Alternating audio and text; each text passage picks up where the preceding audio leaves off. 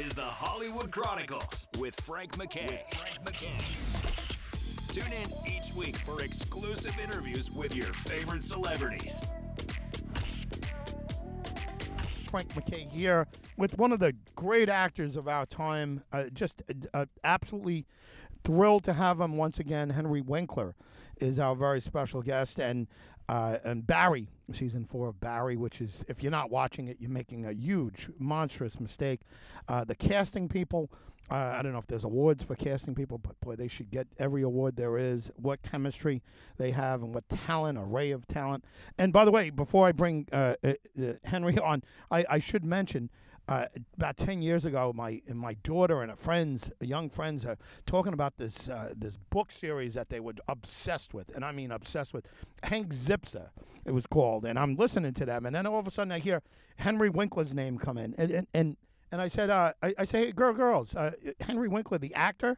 And they say, no, he's a writer, and tell me how great this book series is.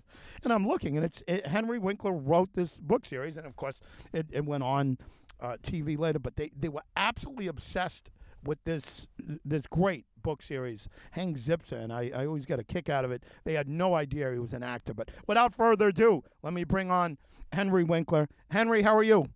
What a great introduction, and tell your daughter she has excellent taste. Well, her and her friends, they loved it, and I mean, wow. I mean, it just, I was blown away. I was like, Henry Winkler wrote a children's series, and they just loved it. They knew every character, and they would act out, and Thank you. Just amazing. So, listen, great job there. But what I said about Barry. I wrote it. I wrote those books. I don't mean to interrupt you, but I wrote those books with Lynn Oliver, and our 38th novel comes out this October, and it's called Detective Duck. A little duck is on a pond in New Hampshire, and she takes care of her friends.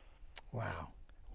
Listen, congrats on that. What a great feeling that must be. You're teaching people to read or to love reading, and this is something that wasn't easy for you. And if I remember correctly, did you have dyslexia? I do. You do? Never lose it. You just learn to negotiate it. But reading has always been difficult for me. Wow, it's unbelievable. And you're a Yale guy, am I right? Yeah, but I got into Yale in the drama school. Here's the truth: I would never have been accepted to Yale in the undergraduate. I went to Emerson in Boston, one of the only colleges that said yes to me, and I had 4 amazing years at Emerson College. Wow, what a story. And your career, let me tell you, I could watch you in anything. I just watched The Waterboy again the other day. I just thought you were tremendous in that role. I mean, just great. Yeah, but Barry, like I said about the casting, I mean, back me up on this, Henry. What a job they did putting an array of talent that's you wouldn't necessarily think of. Also, all of the guest stars are amazing, and they are up for an Emmy almost every year, and they have never won. Sherry Thomas and her partner, Miss Bialy, and they are amazing. They are amazing at what they do. Yeah. Did you know right away? I mean, it's hard to know that something's going to have like 98% on Rotten Tomatoes or whatever it has. But did you know right away that this would be a winner, or is it so hard to tell? You know, this is what I've learned over my career. You never know. You think, oh my gosh, this is going to be great, and it falls on its face, or you have no idea. And certainly not Barry, because it changes all the time. And you think, I don't even know where we are now. And yet, you just go to work and you have the best time. Yeah, wow. Just unbelievable. Did you work with Bill Hader before this? Pardon my ignorance on that. No, I auditioned for Bill twice. I got the call months after I auditioned, and he said, I just can't get you out of my mind. I would like you to play Gene. I said, I would be so happy to do that, and it's turned out to be one of the great experiences of my life. it's got to be interesting. And again, I'm a lay person. I'm not an actor, but I appreciate good acting. But watching the evolution of a character, and especially a great character like Gene, at this point, I can't imagine anybody but you playing Gene. But are you a big part of the process with the writers, or do you kind of interpret what they do? I mean, what's the process when you get your script? Well, that is it. The actor's job. First of all, that's why the writers are striking. It's so important that they are taken care of, because they are the beginning and the end. If it isn't written, there's nothing for you to do. There's nothing for anybody to direct or produce or build a set for. So the writers are the first, most important part of the process. Your job as an actor, read the script, understand what the writer is saying, understand what the director wants, and then your imagination. And you take that triangle and you try to meld it into a circle.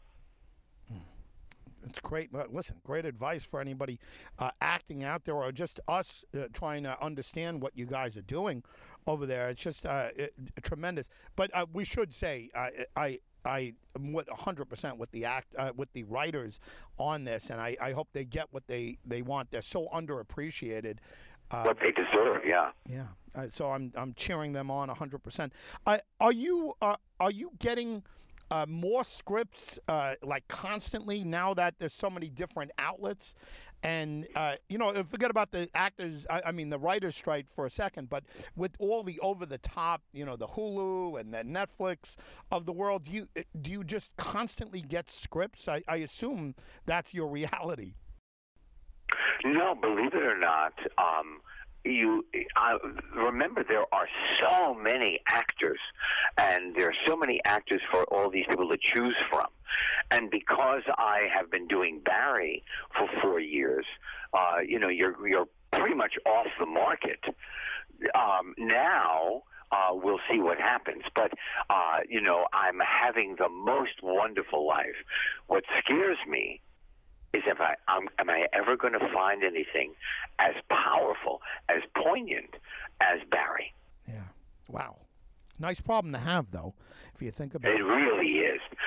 Believe me, I'm grateful. As the season now goes until the end, I think there are 3 or 4 more episodes. It's jaw-dropping. Yeah. Well, hey, listen, I know you're on a tight schedule here. I could talk to you forever. Henry, you're the best. Congrats on Hank, the series, too, and your 38th novel. Thank you very much for being here. Oh, and give my best to your daughter. I will, for sure. Henry Winkler, honor to have you, as always. Thank you, Frank. Henry Winkler, the great Henry Winkler, everyone, has been our very special guest. And what a great guy. I met him briefly, in person, but just I've had him on the show before. And hyperbole aside, what a great actor this guy is. We go through a whole interview, not even mentioning his early work, Lords of Flatbush, and then Fonz, of course, and the early episodes of Happy Days. He was just absolutely tremendous. Yale drama graduate who has dyslexia, no less. Didn't read a book till he was 31 years old. He just figured out. As he just put it, he negotiated it. But he's just written, along with Lynn Oliver, their 38th novel. But, my daughter and her friends, and they loved Hank Zipser. And it's a book series by Henry and Lynn. But 38 different novels, and I think he's 77 years old now. He's just tremendous. The last time I spoke to him,